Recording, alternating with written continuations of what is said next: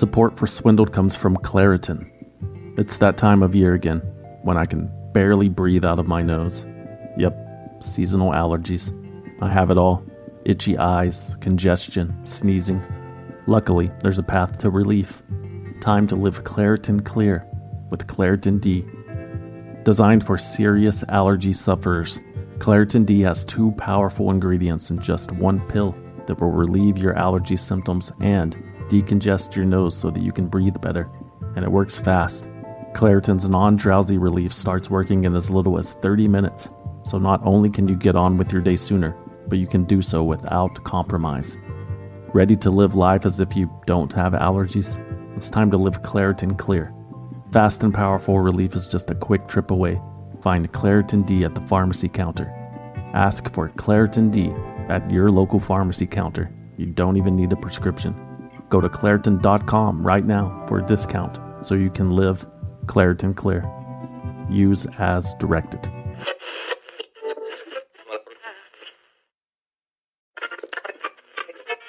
Support for Swindled comes from Simply Safe.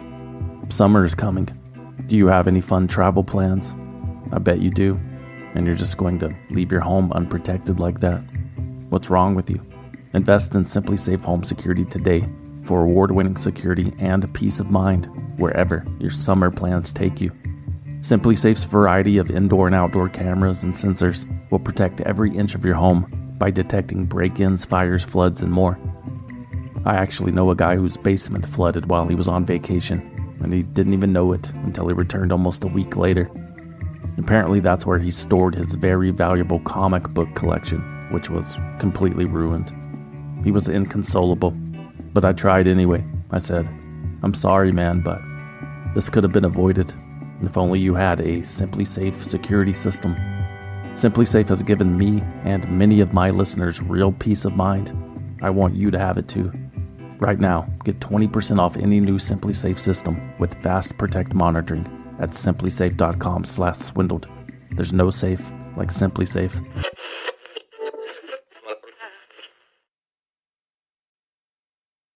This episode of Swindled may contain graphic descriptions or audio recordings of disturbing events which may not be suitable for all audiences.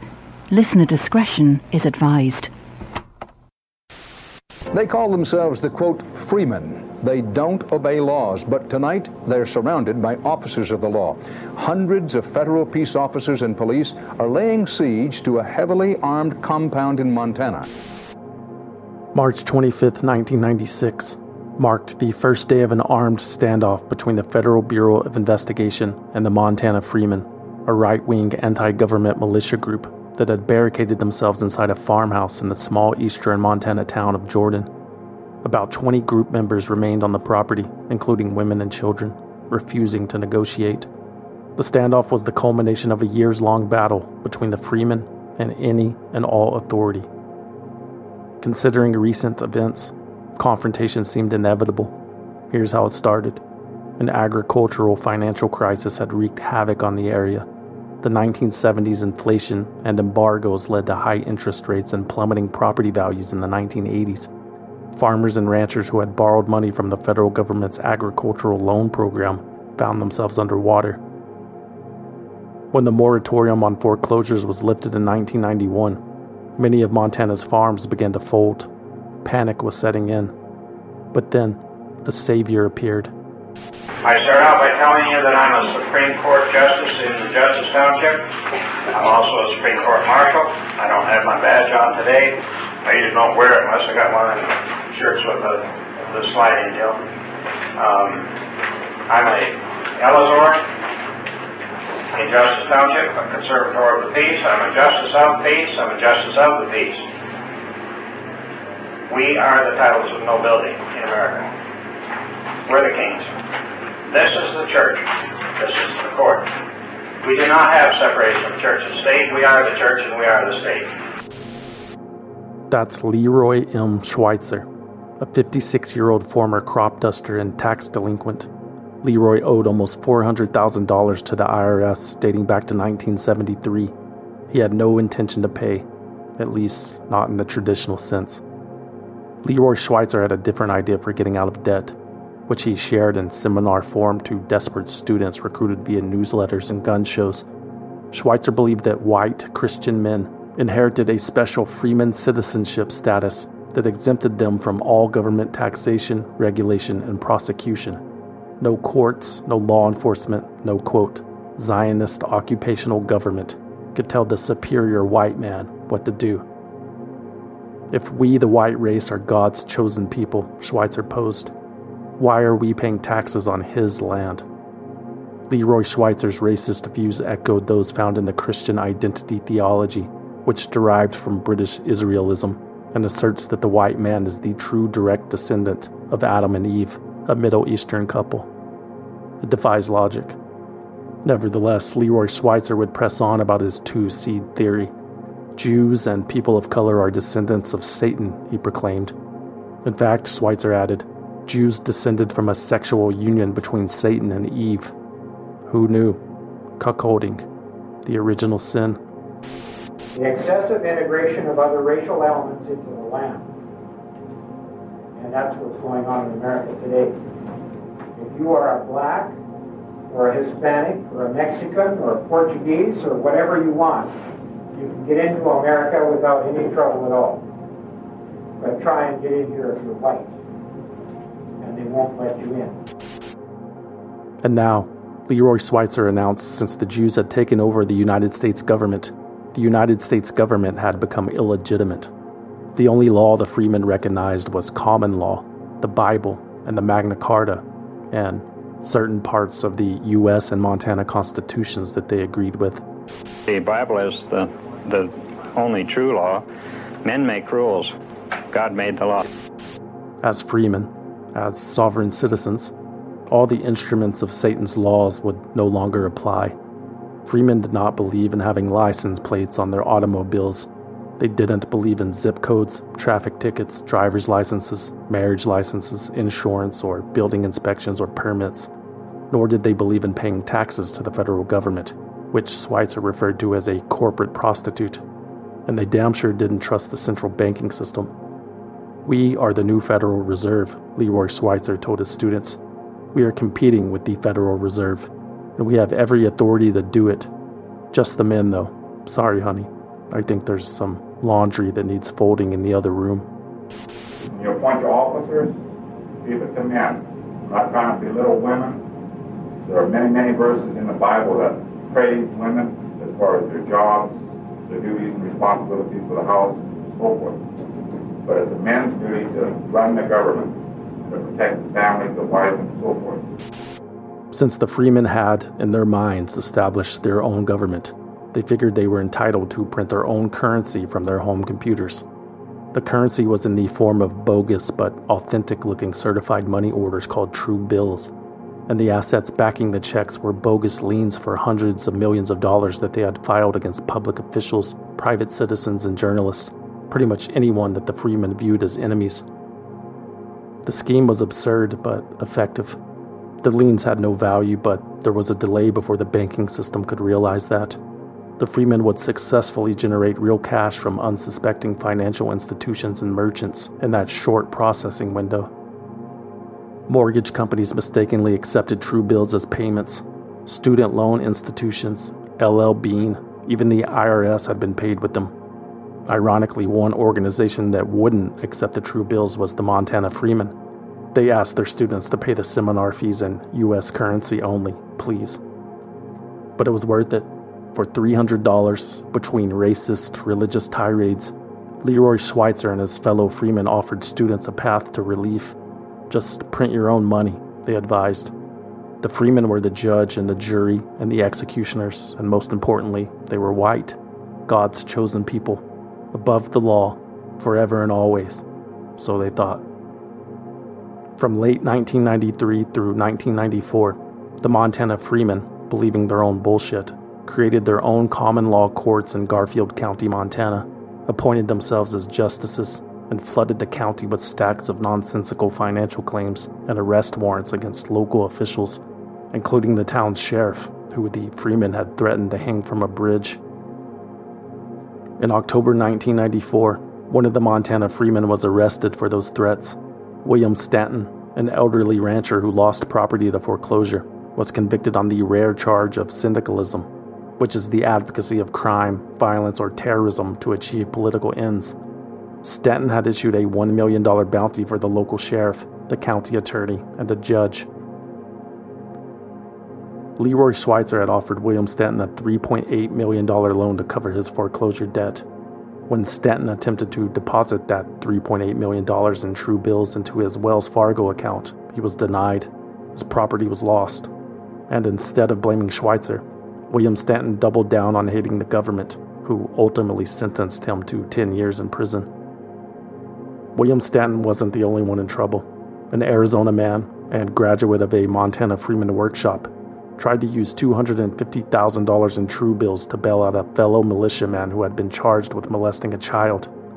Also in the spring of 1995, Tom Clark, the mayor of Cascade, Montana, who had declared the town a Freeman state, was arrested for depositing $20 million of fake money orders into the town's bank account. It would have been nice if the town of Cascade got the interest off $20 million, Clark said, always promoting the public good. By March 1995, most of the prominent members of the Montana Freemen had warrants out for their arrest, including Leroy Schweitzer, Daniel Peterson, and Rodney Skirtle, whose foreclosed ranch near Roundup, Montana, served as the group's hideout for most of the year. The FBI watched their every move. Tensions escalated later that year, on September 28, 1995, when the Freemans decided to relocate. Their operation moved about 120 miles northeast to Freeman Ralph Clark's recently foreclosed ranch near Jordan. The new headquarters sat on 940 treeless acres. It would be much easier to defend, if necessary. The Freemen named the settlement Justice Township.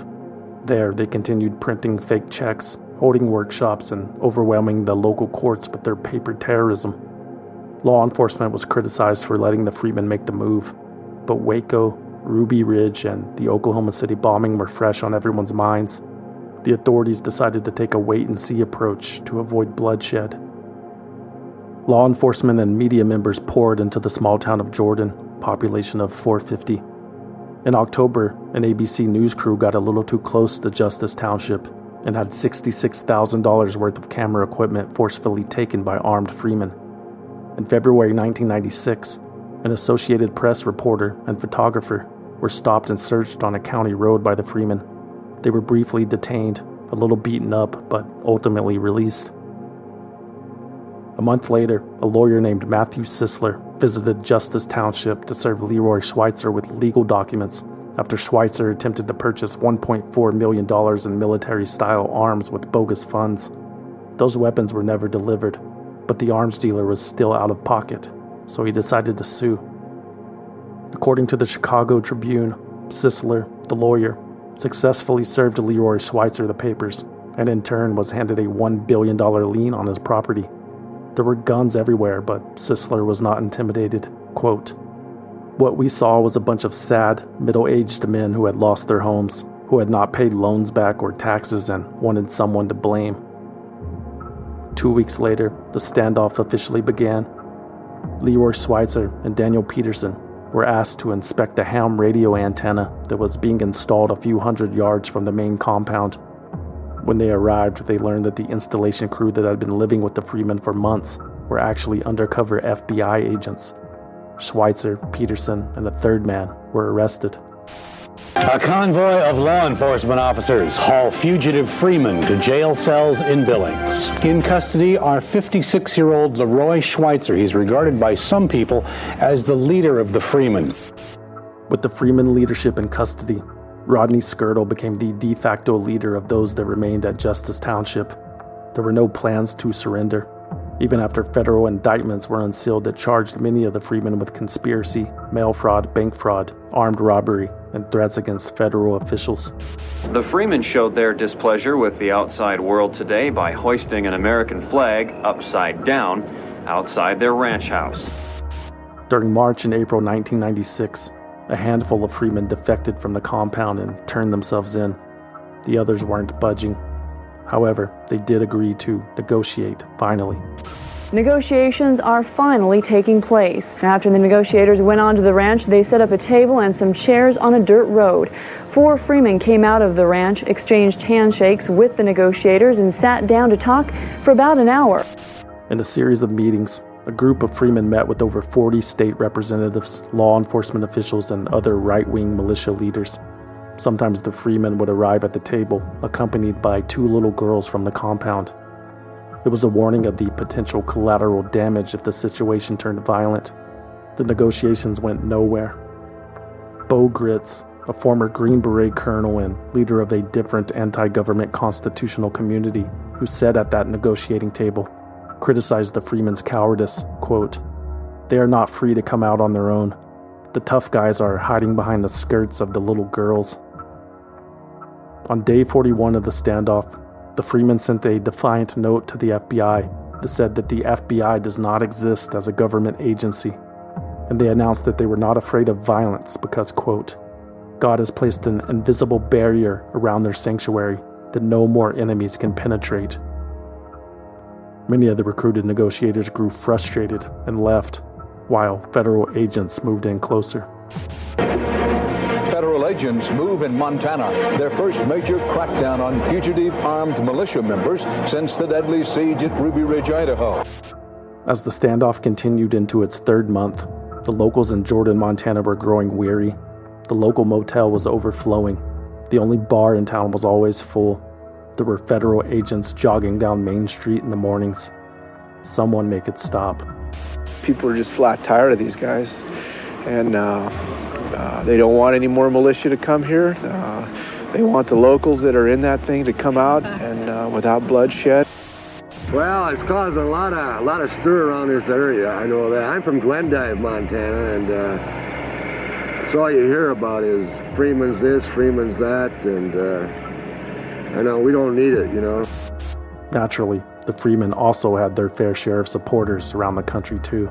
This demonstration of federal force laying siege to this farmhouse with 18 alleged check writers is a bit of overkill. These people in Montana have given the finger to the federal government, and the federal government can't have that.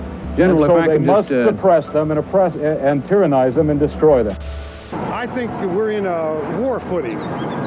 That the more that you liberal newsmen keep saying there's something wrong with us who don't think the way you think, that we have no choice but to go to the cartridge box.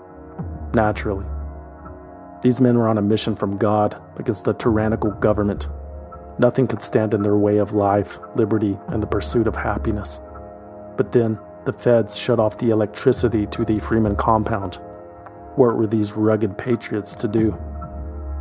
A week later, on June 13th, 1996, they surrendered. It's apparently all over but the shouting and the trip to jail. Nearly 3 months after it began, the standoff between the anti-government Freemen and federal agents is in its last hours. The New York Times reported, quote, "The last 16 members of the Freeman anti-government group handed themselves over to federal agents tonight, ending one of the longest sieges by American law enforcement so peacefully that the surrender did not even disturb the cows grazing at the group's remote Montana ranch. After 81 days of resistance, the members of the right-wing group simply climbed into government vans that were taking them to Billings, Montana, to face the very legal system they rejected when they declared that the United States law did not apply on their land." I am pleased to announce to you that while we were here at dinner, the long standoff with the Freemen in Montana ended peacefully tonight. And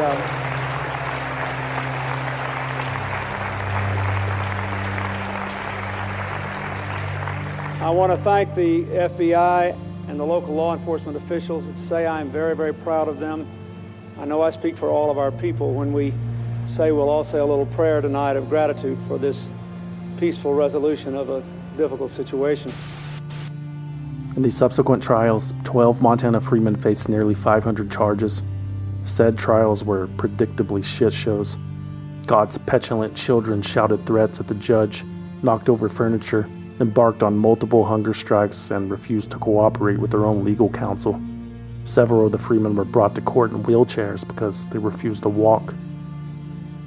Prosecutors said that the Freemen wrote 3,432 of those phony checks with a total face value of $18 billion, using a bank account that never contained more than $116. And even though less than 1% of those checks were honored, the Freemen managed to cash $1.8 million worth.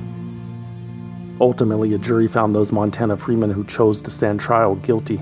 Their sentences ranged from 5 years to 18 years in prison, except for Leroy Schweitzer, who received the longest term of 22.5 years on 25 counts. Even behind bars, the Freeman drama continued. A sovereign citizen in North Carolina was arrested in 1999 for paying his back taxes with the Montana Freeman True Bills.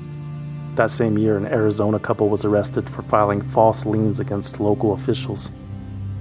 Then in 2003, 2 men posing as Montana Marshals were arrested for trying to break Leroy Schweitzer out of prison. And in 2010, Freeman Daniel Peterson received an additional 7.5-year sentence for filing bogus liens against a federal judge from his prison cell.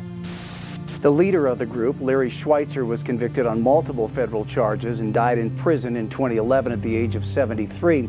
7 others were also convicted and sentenced, with the last of the imprisoned Freemen, Russell Landers, who you saw in that video, passing away just last week. In May 2021, the Billings Gazette caught up with Daniel Peterson, who was released after spending nearly 25 years in a federal penitentiary. "I make no apologies," he told the newspaper.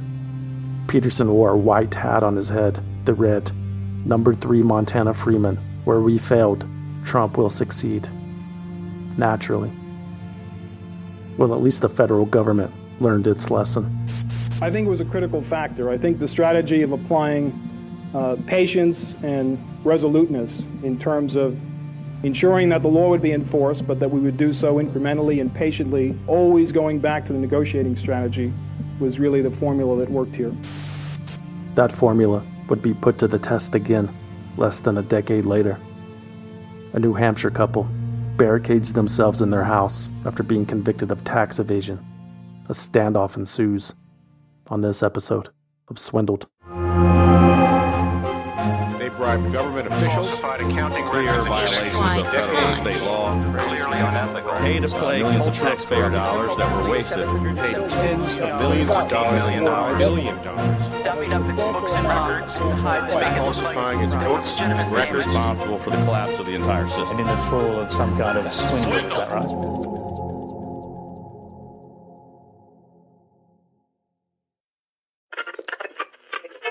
Support for Swindled comes from Simply Safe. When you travel, do concerns back home nag you?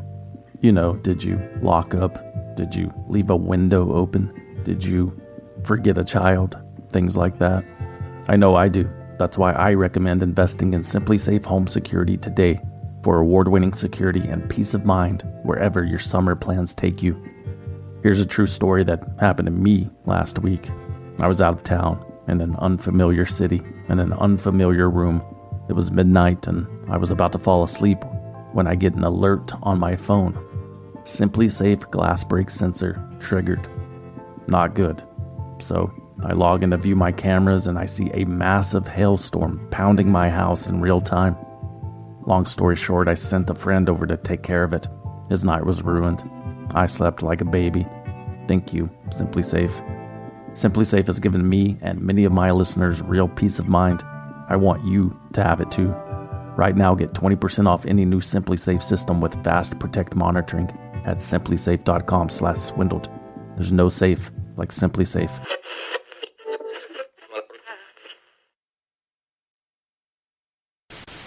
I was born in Boston. At the age of 5, I was put on foster care through Division of Child Protective Services and Welfare in Massachusetts, and raised in foster care of the state until I was 16. When I went to the military, got into trouble while I was in there, got taken out, and then just got jobs and just a normal, average, everyday guy after that.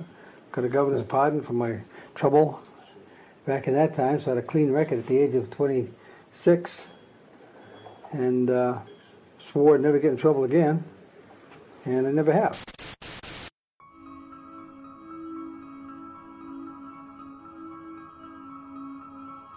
Edward Lewis Brown was given a second lease on life. In 1960, when he was 18 years old and enlisted in the United States military, Brown was convicted of assaulting and robbing a man with a deadly weapon in Somerville. He spent 5 years in a state prison before being paroled. In 1976, Ed Brown was pardoned by Massachusetts Governor Michael Dukakis. With a clean record, Ed was able to keep a job and stay out of trouble for most of his adult life. Ed Brown was working as an exterminator in the mid-'80s when he met his wife. Elaine Brown was doing well for herself at the time. She was a divorced dentist with a son and a daughter in an office in Burlington, and she owned an apartment building for which Ed Brown managed the pest control.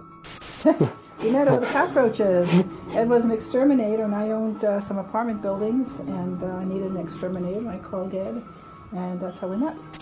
By 1990, Ed and Elaine had married and moved to Plainfield, New Hampshire. They purchased a 7,500 square foot home on 103 acres in the mountains, and they also bought a commercial building in nearby West Lebanon, where Elaine opened a new dental office. Elaine Brown was making a decent living, so Ed Brown retired. And with his newfound free time, he began to immerse himself in politics and conspiracy theories. Ed became heavily involved with various right-wing militia groups, the Constitution Defense Militia, the Un-American Activities Investigations Commission, which he had founded, and the United States Constitution Rangers. All of the organizations promoted similar beliefs with plenty of racial undertones. The U.S. Constitution was the supreme law of the land. Small government was the original intent, and any encroachment by the federal government was unacceptable. Taxation is theft. Zionist Illuminati Freemasons run the world, and gold and silver were the only lawful currencies. So from the Waco incident, after that came about, I started investigating all aspects of the administrative government. Federal, county, state, town, city.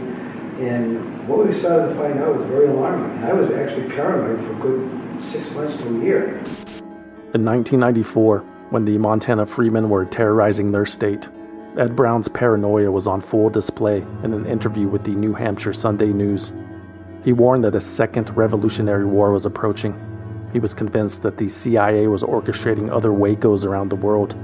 Ed also claimed that the Major League Baseball strike of 1994 was part of a plot to squash anything American. He predicted blood in the streets. Militias like the Freemen were already setting up constitutional courts for the purpose of, quote, taking back America, Ed announced. Freedom is not free, he said, quoting Thomas Jefferson. Brown told the newspaper that he saw no way the conflict would end except in violence, because, quote, these people will not quit. The window of opportunity for them as it approaches is closing because people like me are rising, and the hope is we can open our window more than theirs so we can swallow them before they swallow us. These revolutionary thoughts consumed Ed Brown's life. He no longer fished or played golf like he used to. Instead, Ed spent all of his time thumbing through the pages of Civil War porn with his itchy trigger finger. Ed Brown was ready, all right. He had a stockpile of food in his basement that would last 18 months, along with an armory of weapons and ammunition. Ed believed something big was about to happen any day now. Maybe a federal takeover of private property. Probably an economic collapse, he presumed. Please, God, let something happen, he probably begged to himself. I'm so bored. Life is too easy. I want to kill my neighbor. Elaine Brown was along for the ride. She shared many of her husband's beliefs. Elaine even started carrying a gun in her purse. You never know when the New World Order would begin rounding up the patriots, do you? Why not be prepared? Everybody knows that the best defense is a good offense, so the Browns struck first. They were fed up with living under such a totalitarian regime. Civil disobedience was the only answer. By now, Ed had become a self-described expert on the United States Constitution, and one day it dawned on him how to hit them where it hurt. Ed had discovered that the Constitution contains no language requiring him or anyone else to pay taxes to the federal government.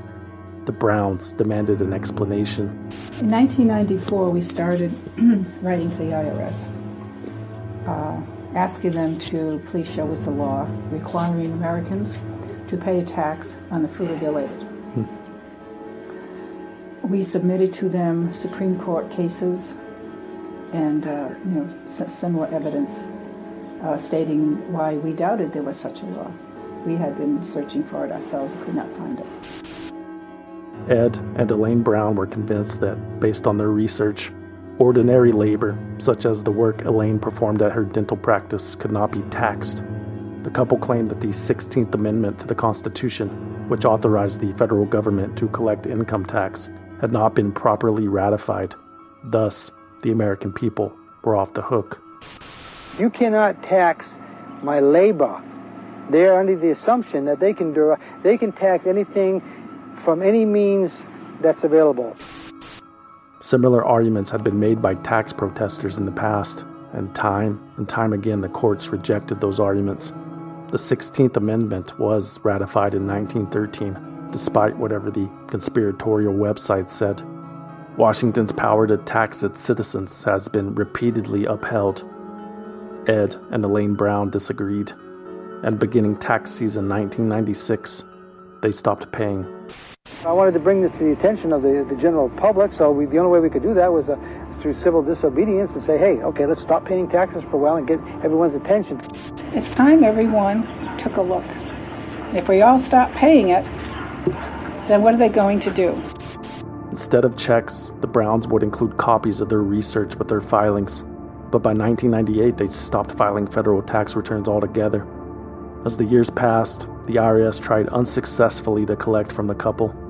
Finally, after a decade of non-payment, Edward and Elaine Brown were indicted in a United States District Court. Prosecutors alleged that the Browns were liable for more than $625,000 in federal income taxes. The state of New Hampshire alleged that the couple owed them more than $343,000. And after 10 years of penalties and interest, the total amount Ed and Elaine Brown owed in back taxes amounted to more than $3 million. The couple was also accused of hiding or structuring their income to avoid taxes. Every month, the couple would purchase 4 separate $700 postal money orders to pay their bills. The $700 amount was vital because it was well below the $3,000 threshold for federal reporting. The Browns knew that the government could not tax them if the government didn't know how much income they earned. My husband and I were charged with violating 7201 and 7202 of the Title 26, the Income Tax Code. Those are both nothing more than penalty clauses. They do not impose any kind of legal duty on anyone. All they basically say is, if you're supposed to do this and you don't do it, this is what's going to happen. We're also charged with structuring. Structuring was put into law to track money laundering. There's no money laundering here. The Browns' tax trial began on January 9th, 2007. The couple chose to represent themselves, of course. But then, about halfway through, Ed Brown stopped showing up. He told the media that he stayed home to protest a system that had already convicted him. Quote, "Most Americans would cower and cringe and raise their hands and surrender like a good little slave. I won't, under no circumstances. I do not tolerate cowardliness, oppression, bulliness, and I certainly don't tolerate a federal agency that has absolutely zero jurisdiction in my state, never mind in my county, in my town." A warrant was issued for Ed Brown's arrest. Ed warned authorities that any attempt to capture him may result in a violent confrontation. "Live free or die," Ed told reporters, quoting New Hampshire's state motto. "What else can I say?" Meanwhile, Elaine Brown attended the duration of the trial. She even accepted help from a court-appointed lawyer, but it was of no use. On January 18th, 2007, Edward Brown was found guilty of 1 count of conspiracy to defraud the United States, 1 count of conspiracy to structure financial transactions to evade the Treasury reporting requirements, and 1 count of structuring and aiding and abetting. Elaine Brown was also convicted of 1 count of conspiracy to defraud the United States, as well as 5 counts of tax evasion and aiding and abetting, 8 counts of willful failure to collect employment taxes, 1 count of conspiracy to structure, and 1 count of structuring. Combined, the couple was convicted of 17 felony counts. Elaine Brown was released on bail until the couple's sentencing hearing on April 24th. The judge ordered Elaine not to return home where her husband was hiding out. Elaine agreed, telling the judge, quote, "It's not my mindset or my character. I have no intention of returning as long as he's there." Elaine Brown said she would be living with her son in Worcester, Massachusetts instead. The government attached a tracking device to her ankle to ensure it. Ed Brown remained at the couple's home in Plainfield, joined by other family, supporters, and friends. He told reporters that his property was self-contained with wind and solar generators, food, water, and internet access. He could stay there indefinitely if need be. Ed repeated that he had no intention of turning himself in. "We do this for our nation," he said. "I'm a man of honor. I can never lie, cheat, or steal, ever." On February 1st, 2007, Ed Brown published an open letter online which contained a plea for help. "Something very important is going on here," he wrote. "Sure, it starts with my tax case, but let's look at the big picture here. I'm providing a place for us to make a difference for the people, for this country. I even offered to pay the taxes just so they would leave me alone, but no. They took my guns before ever being convicted of anything. They took my wife and court-ordered her away from me.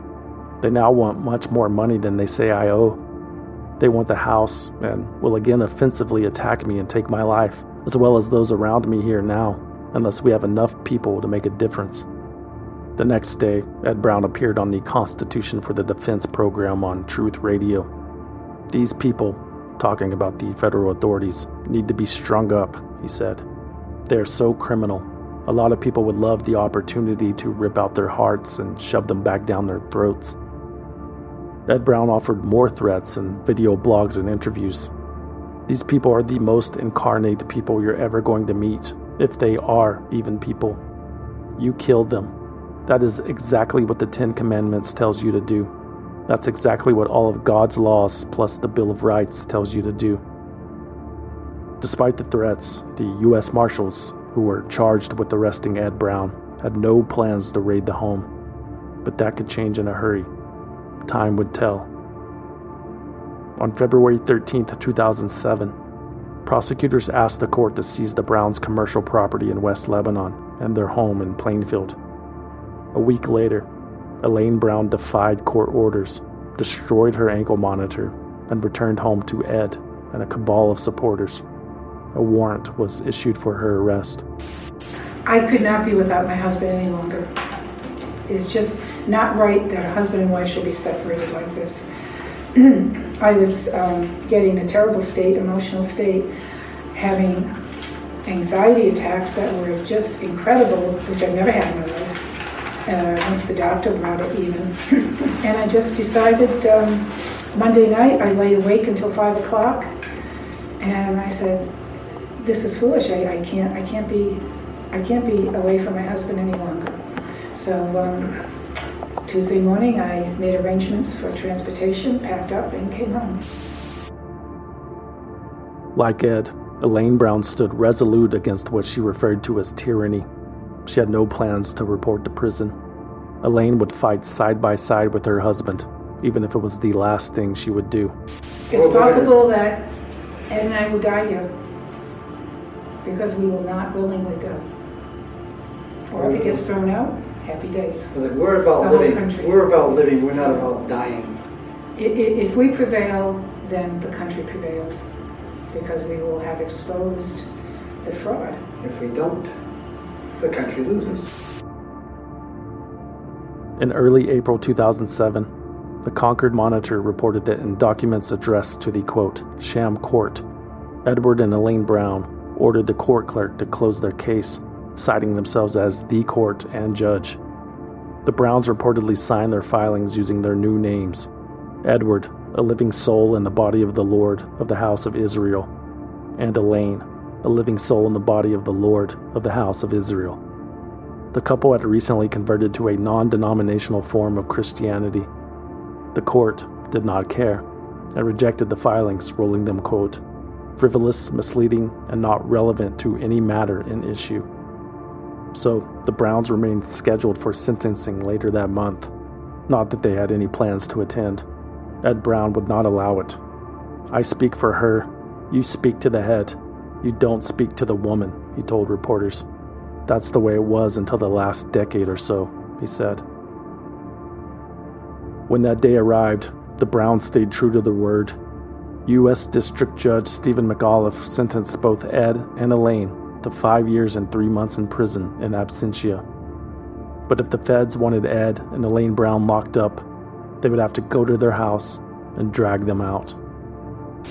If we give in to what they say, basically, we would be helping them to destroy us, helping them to pursue us on a non-crime issue. If they want to destroy us, if they want to steal our property, if they want to kill us, if they want to incarcerate us, they will have to do it without our help. They will do it on their own.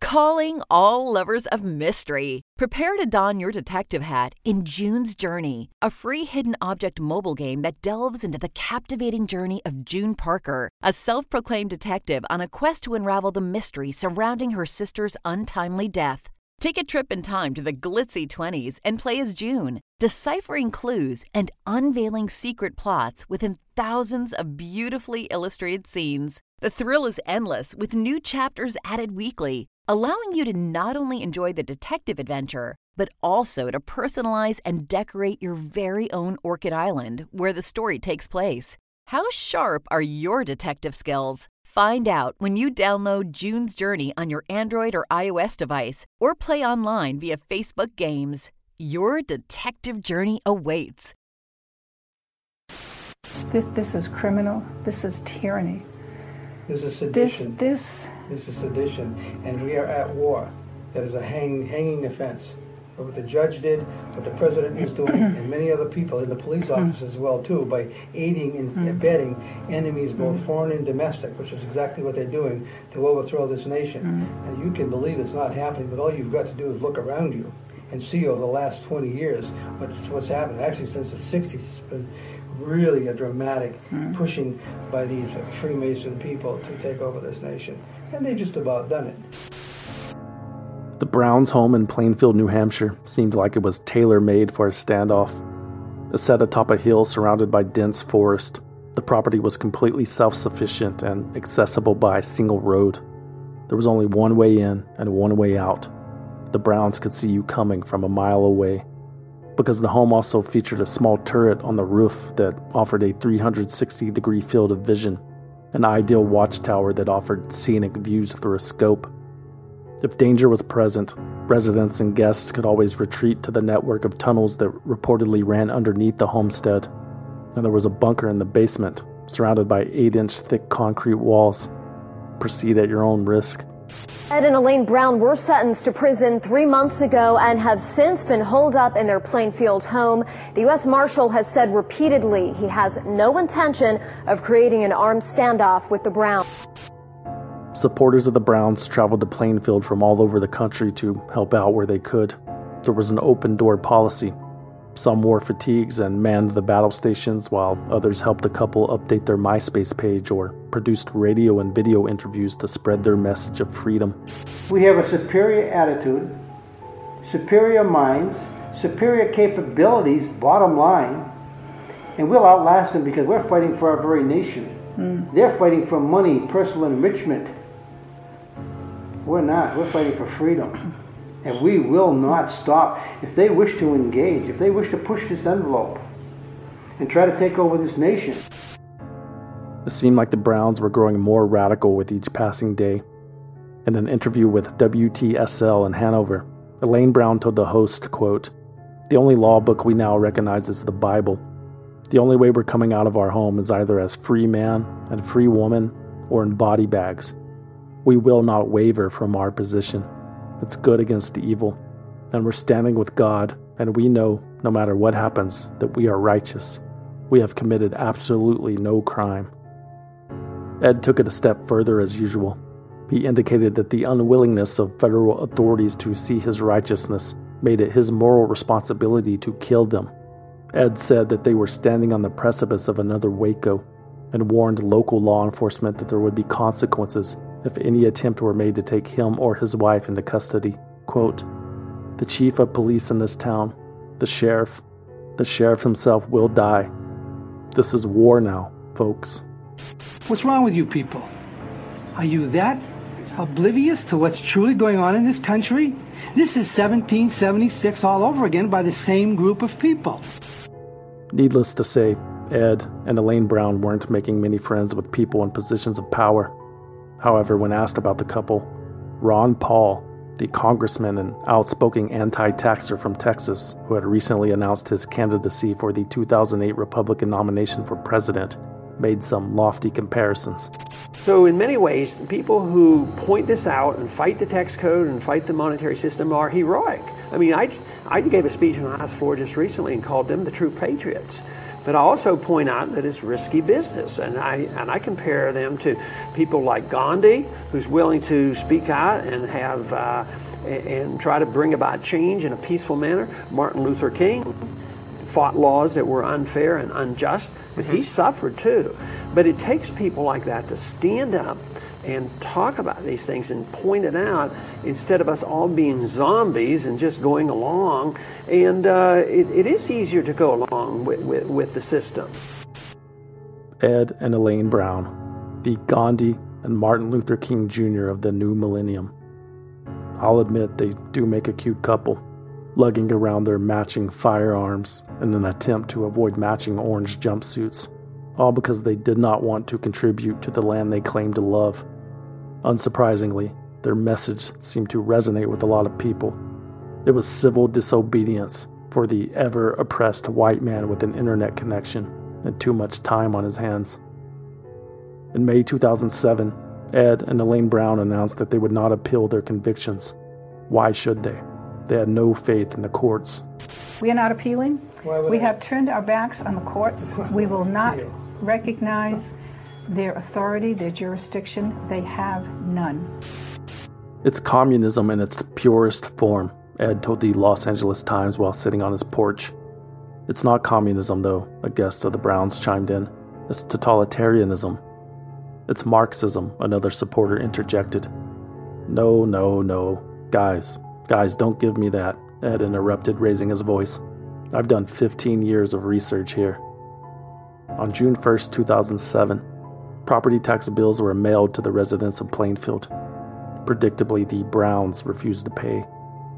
Ed told a local newspaper that the town did not provide him any services, so he would not contribute to them anymore, even though a few months earlier, a supporter of the Browns had a medical emergency at their house, and the taxpayer-funded emergency services responded by driving to the property on taxpayer-funded roads. Hi, this is Lauren Canario, and I support Ed and Elaine Brown. And today I was visiting, and there was sort of an event happening today with one of the visitors got sick, and the ambulance was called for him. Ed Brown also told the newspaper that he objected to paying local taxes because they fund education. The only thing public schools teach is, quote, communism and homosexuality, Ed claimed. Let's face it, school would have been far more interesting if that were true.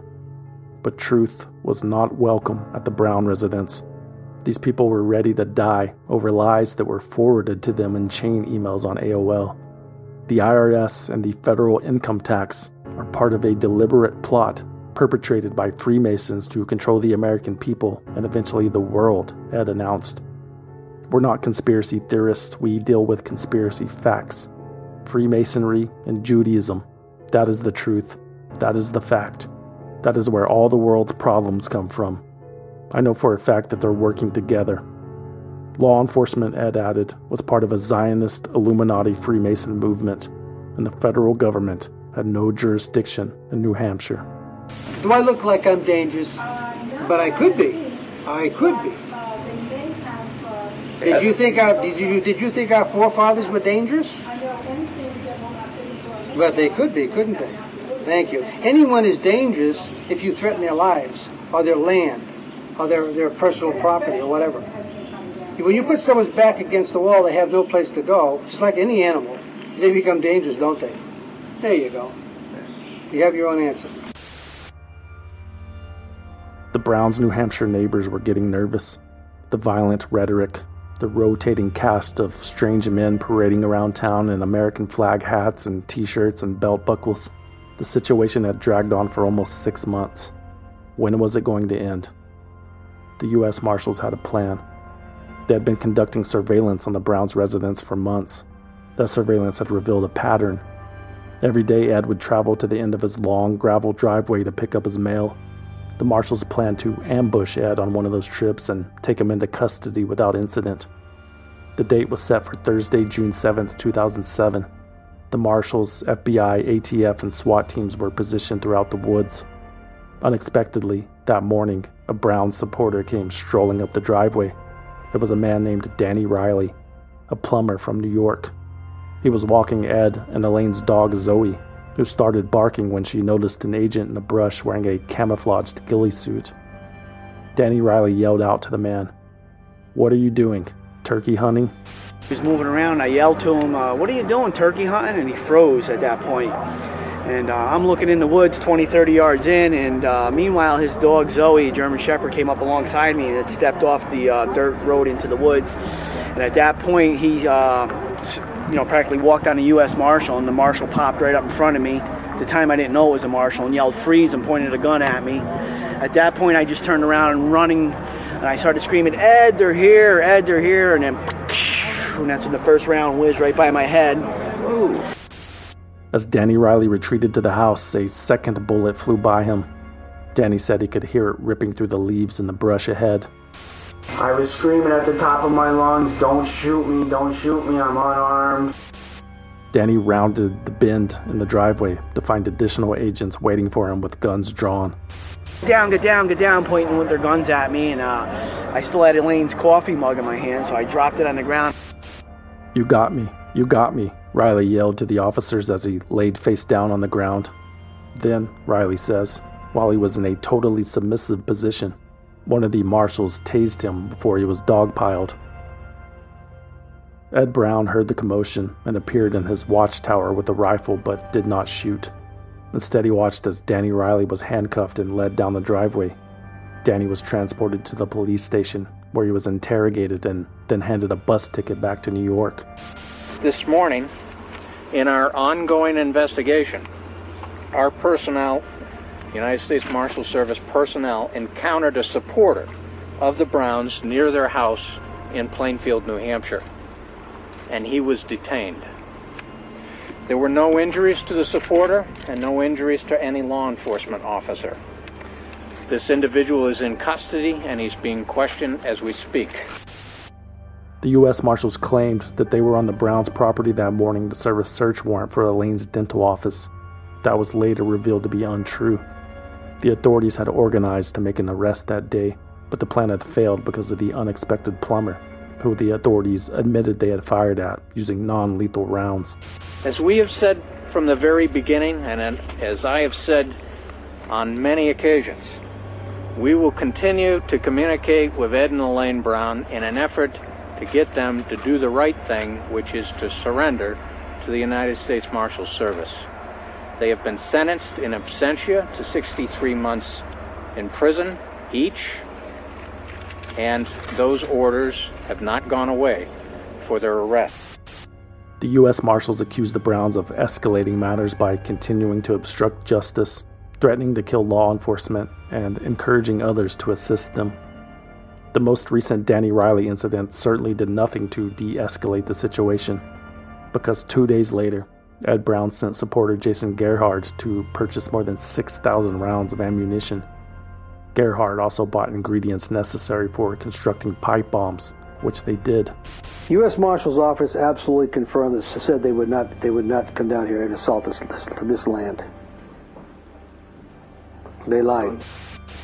Ed Brown had also built several spring-loaded zip guns designed to fire 12-gauge shotgun shells when triggered by a tripwire. The booby traps were planted in the woods surrounding the Browns' residence, along with 3 one-pound bombs containing highly explosive chemicals. The government retaliated by cutting off power and utilities to the compound in the following weeks, but the Browns claimed to be unbothered. Their solar panels, wind turbines, and prepaid cell phones kept them connected. The Browns would not be silenced. They had plenty more to say. On June 18, 2007, they hosted a press conference on their property and invited media from all over the world.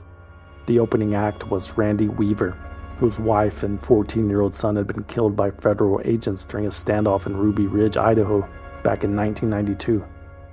Perhaps Mr. Weaver would help calm everyone's nerves.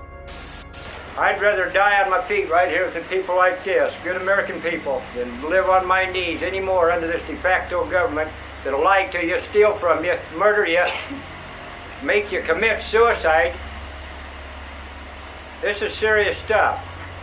Bring it on. Okay then. Next up was the main event. Ed and Elaine Brown.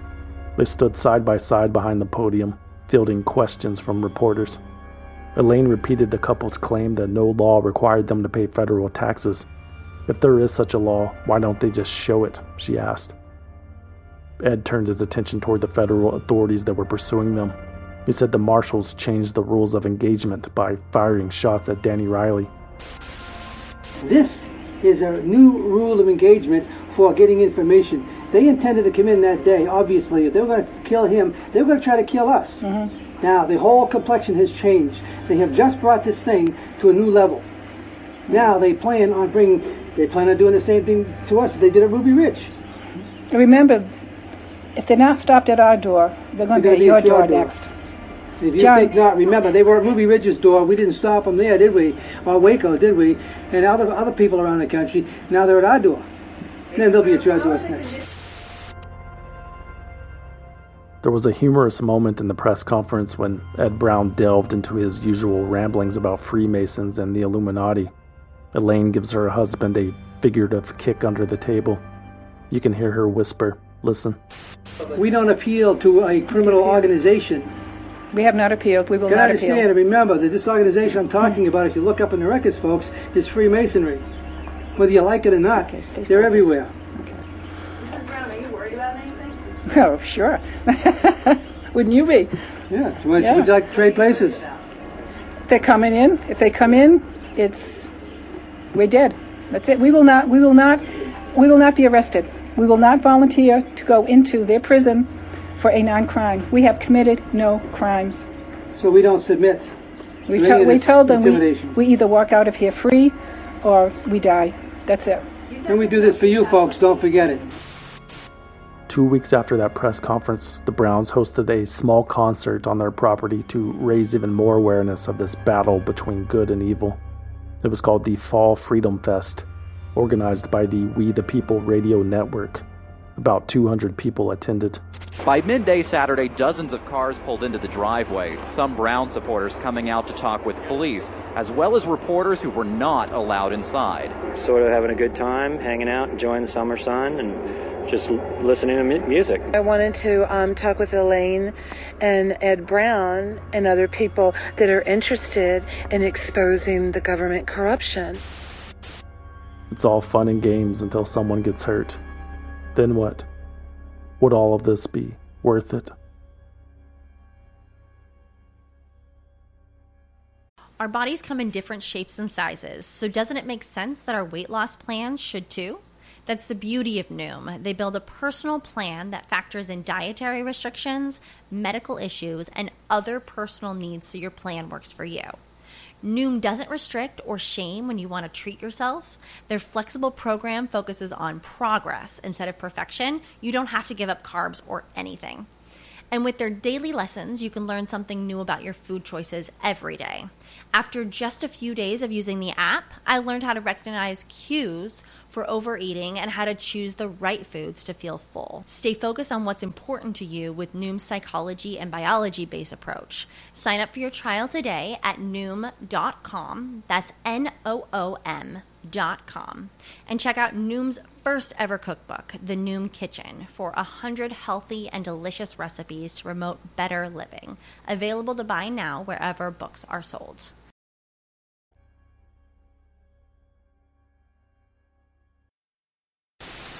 is it or has it been worth it? And if so, either way, why? History will tell if it's been worth it. If we can make a difference, yeah, it's worth it. If we never make a difference, well, we gave it our best shot. We did what our conscience tells us to do. We did what's in our hearts and what we feel is right. Around 11:30 p.m. on July 28, 2007, emergency dispatchers received multiple reports that 30 to 40 shots had been fired at the Browns' property. The entire state of New Hampshire held its collective breath. Many feared the worst had happened.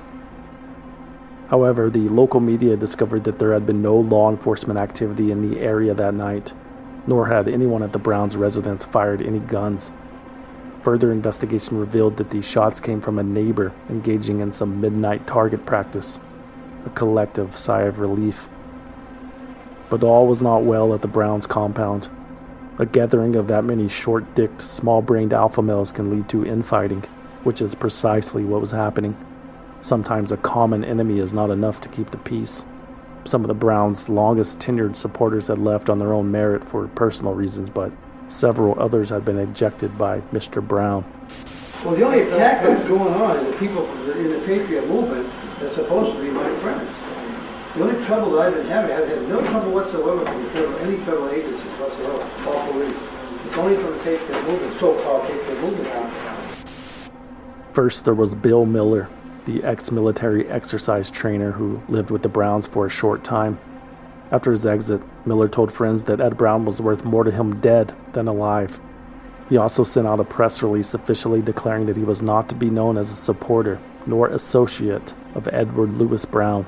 Quote, Brown has ignored, on many occasions throughout the years, the good counsel of some valiant, focused, hard-working freedom fighters whom, unfortunately, exemplify a larger spiritual vision and a more finely tuned sense of balance and reason than does Brown. Sereno Gonzalez was the next to leave. At one time, Reno was considered Ed Brown's right-hand man. The former military contractor and weapons expert has served as the Browns' personal security officer during the standoff and posted long, incoherent MySpace blog posts on their behalf. Ed reportedly pushed Sereno Gonzalez out after he and his father offered some criticisms of their security plan. When he returned home, Reno posted a message on his MySpace page, quote, I found Ed Brown to be an arrogant, ambitious, self-serving man that is using everyone around him, including Elaine, for his own personal political gain.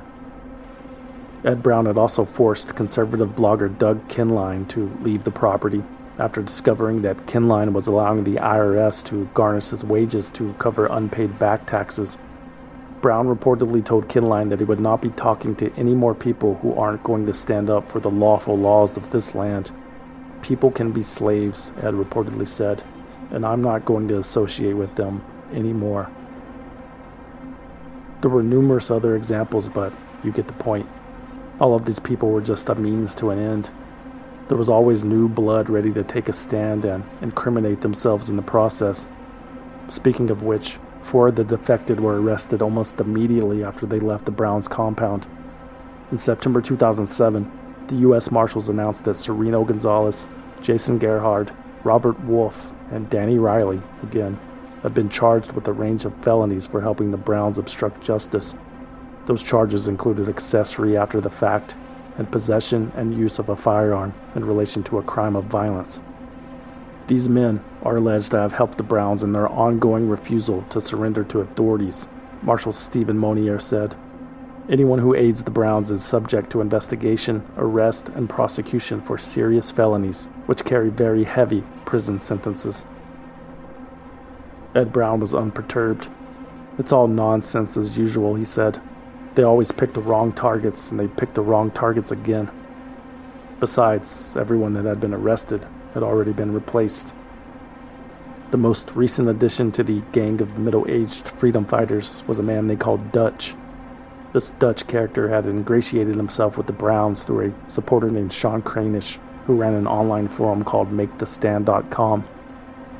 Dutch frequently posted on the forum to warn other supporters of infiltration. In a room of 10 supporters, Dutch wrote, there's bound to be at least one snitch or undercover operator. It took months before Ed Brown was comfortable allowing Dutch into their home. Eventually, Sean Cranish made the introduction, and everybody warmed up to the new team member in short order.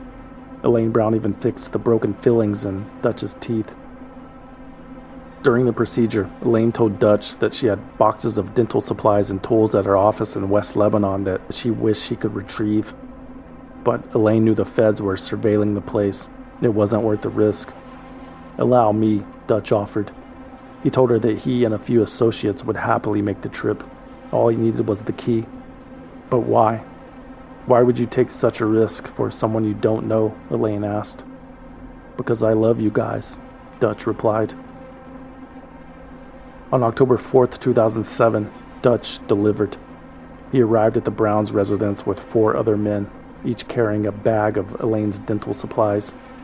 The men had also brought pizza and beer. Ed Brown holstered his gun and invited them to stay. They chatted about the couple's legal woes while eating and drinking on the front porch. A good time was had by all, until suddenly, according to Elaine Brown, quote, "They all jumped us." Elaine claims that Dutch secured her hands while another man used a taser on her left knee. The other 2 members of Dutch's gang forced Ed Brown out of his chair through the front door and onto the foyer floor. Both Ed and Elaine Brown were placed under arrest. The couple was transported to the Lebanon police station, where they were held for an hour before being taken to their jail cells to immediately begin serving their 63-month sentences for the tax case. More charges were on the way. Elaine later wrote that she passed by the cell where Ed was kept. They kissed through the metal screen, quote, "That is the last time I saw my husband." The Browns were convicted of tax evasion in January. They were sentenced in April, but the last few months they have not been cooperative. They've holed themselves up in their Plainfield home, and federal agents believe the whole place was booby-trapped and that any kind of confrontation with them could be deadly. But in a top secret operation last night, they went in and arrested the Browns peacefully. It is unclear how the federal agents got to the Browns. All they are saying at this time is that the arrest took place at the Browns' Plainfield home at 7:45 last night. Well, good morning, folks. My name is Steve Monier. I'm the United States Marshal for the District of New Hampshire. I want to thank you all for coming this morning. Obviously, we're here to talk about the arrests of Edward and Elaine Brown. Last evening at approximately 7:45, a small team of Deputy U.S. Marshals arrested both Edward and Elaine Brown at their home in Plainfield in a coordinated and planned operation. This ended exactly the way we wanted it to end, without a shot being fired and with no one getting hurt. As determined as Ed and Elaine Brown were, or may have been, to have this dispute end in violence, the U.S. Marshals were equally determined to resolve this situation peacefully. Throughout this ordeal, the bad news was that the Browns continued to invite supporters to their property. The good news was that the Browns continued to invite supporters to their property. Last evening, the Browns invited yet another, what they thought were like-minded group of individuals to their home. Unfortunately for them, these supporters actually turned out to be Deputy U.S. Marshals. By the time Ed and Elaine Brown realized this, they were in custody. Ultimately, this open-door policy that they seemed to have, which allowed the Browns to have some supporters bring them supplies, welcome followers, even host a picnic, this proved to be their undoing. They invited us in, and we escorted them out. After the arrest, law enforcement began searching the Browns' home. There were weapons everywhere, bombs in the kitchen cabinets, ammunition next to the stack of jigsaw puzzles, 50 caliber rifles next to the pile of stuffed animals in the bedroom. There were explosive bags hanging from the trees, smoke bombs, nail bombs, pipe bombs, etc., in addition to 18 other guns, 60,000 rounds of ammunition, and a selection of guerrilla warfare literature. On January 21st, 2009, Edward and Elaine Brown were indicted by a federal grand jury on multiple conspiracy, obstruction, and weapons charges. In response, the Browns filed at least 30 legal motions filled with sovereign citizen nonsense. Both Ed and Elaine's competency to stand trial would be evaluated. You have a prepaid call. You will not be charged for this call. This call is from Edward Brown, an inmate at a federal prison. Hang up to decline the call or to accept. Dial 5 now. If you wish to block... While the Browns were awaiting trial, Sean Kranish, the man responsible for introducing Dutch to the couple, recorded a series of phone calls with both Ed and Elaine. Good afternoon. Ed? Hi. Hey, it's Sean. How you doing? Good. How come you brought them guys down to me? I had no idea. He tricked me. Some little cowardly U.S. Marshal, I say, some young little punk kid, he tasered me. I didn't resist 1 second, okay? And took me down. He swarmed us, Ed told Sean. I had the opportunity to stop Dutch, real quick and real brief. You know I'm really fast, but I'm not going to hurt anybody, and I don't want to hurt anybody. On the same token, I let it go down and let it happen. But I did not expect this. Ed Brown also relayed that he had been mistreated at the low-security federal prison in Ohio, where he was being held. I was gassed through the ventilation system. You hear my voice? Yeah. This is not my normal voice. Some kind of cleaning fluid or something. Oh, my God. I was breathing on the floor underneath the space beneath the bottom of the door just so I could stay alive. I was stripped naked, put into a very cold concrete room with a glass door in it, and I was observed. So I guess Ed and Elaine Brown, the elderly couple, really rattled their cages, eh? At the end of the calls, Sean Kranish allowed Ed Brown to record a message to his wife Elaine. Sean promised to play it for her the next time he called. How about we record something to Elaine right now? Okay. Hi, sweetheart. I don't know what to say to you because I write so many letters to you every day. I miss you badly, as you know.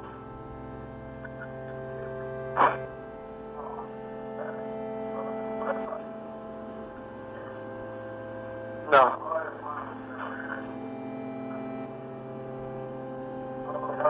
Ed, she thinks about you all the time.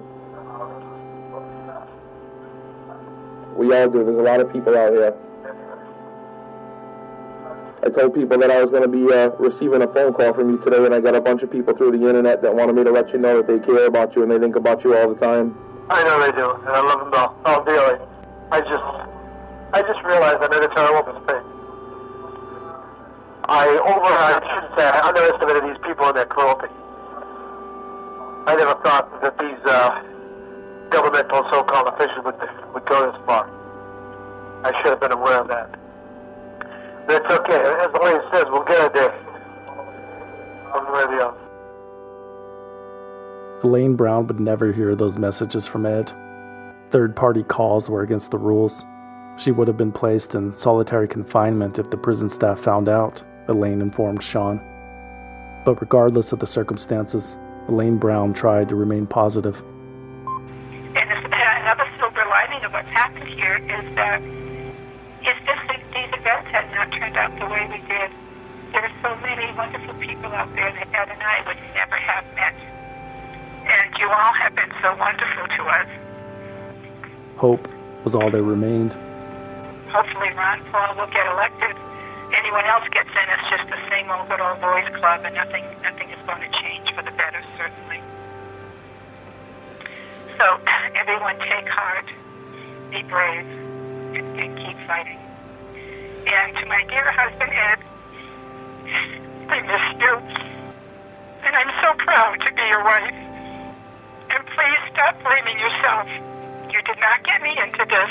Remember, we are a team, and we do things together. And what we did was the right thing to do. Others have lost far more than we have.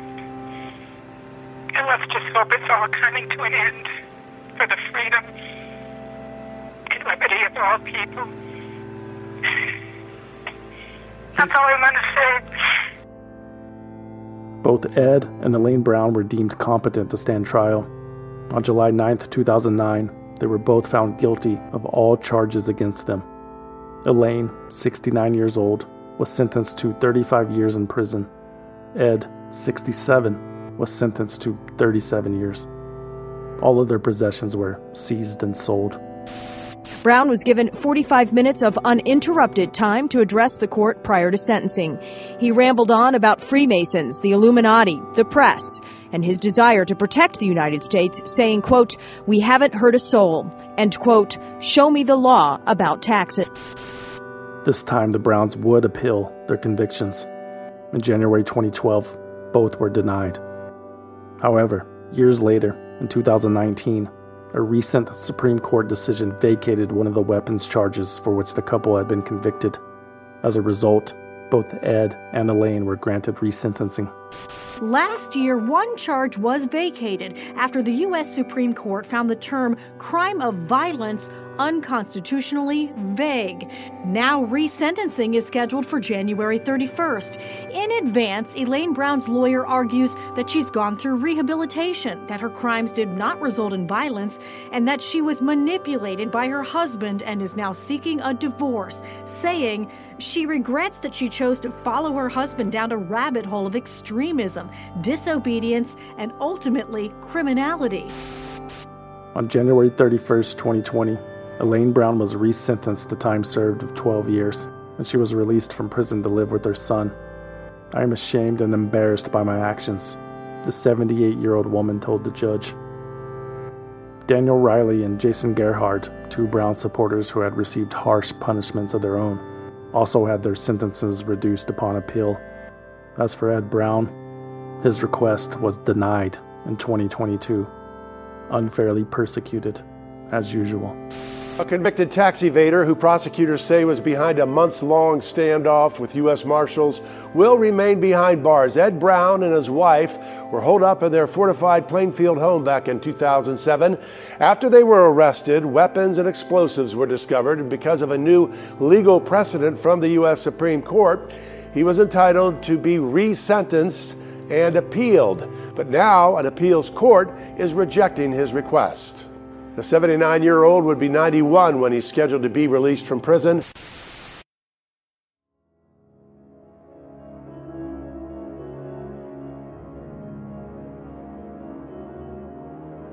Swindled is written, researched, produced, and hosted by me, a concerned citizen, with original music by Trevor Howard, aka Deformer, aka Dutch. For more information about Swindled, you can visit swindledpodcast.com and follow us on Instagram, Facebook, and Twitter at Swindled Podcast. Or you can send us a postcard at P.O. Box 6044, Austin, Texas 78762. But please, no packages. We do not trust you. Swindled is a completely independent production, which means no network, no investors, no bosses, no shadowy money men, no dental supplies, and we plan to keep it that way, but we need your support. Become a valued listener at patreon.com/swindled or on Apple Podcasts.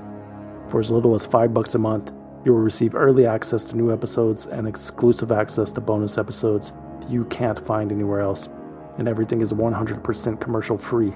Become a valued listener on patreon.com/swindled or Apple Podcast. Or if you want to support the show and need something to wear to your next tax protest, consider buying something you don't need at swindledpodcast.com/shop. There are t-shirts, patches, hats, hoodies, posters, coffee mugs, and more. swindledpodcast.com/shop. And remember to use coupon code CAPITALISM to receive 10% off your order. If you don't want anything in return for your support, you can always simply donate using the form on the homepage. Don't forget to check out swindledvideo.com. That's it. Thanks for listening. My name is Stephanie from Corpus Christi, Texas. My name is Jordan from Dublin, Ireland. My name is Jeffrey from Bowie, Maryland. And I am a concerned citizen and a valued listener. If the truth hurts, take an Advil. It just gets worse. Thanks to Simply Safe for sponsoring the show. Simply Safe has given me and many of my listeners real peace of mind. I want you to have it too.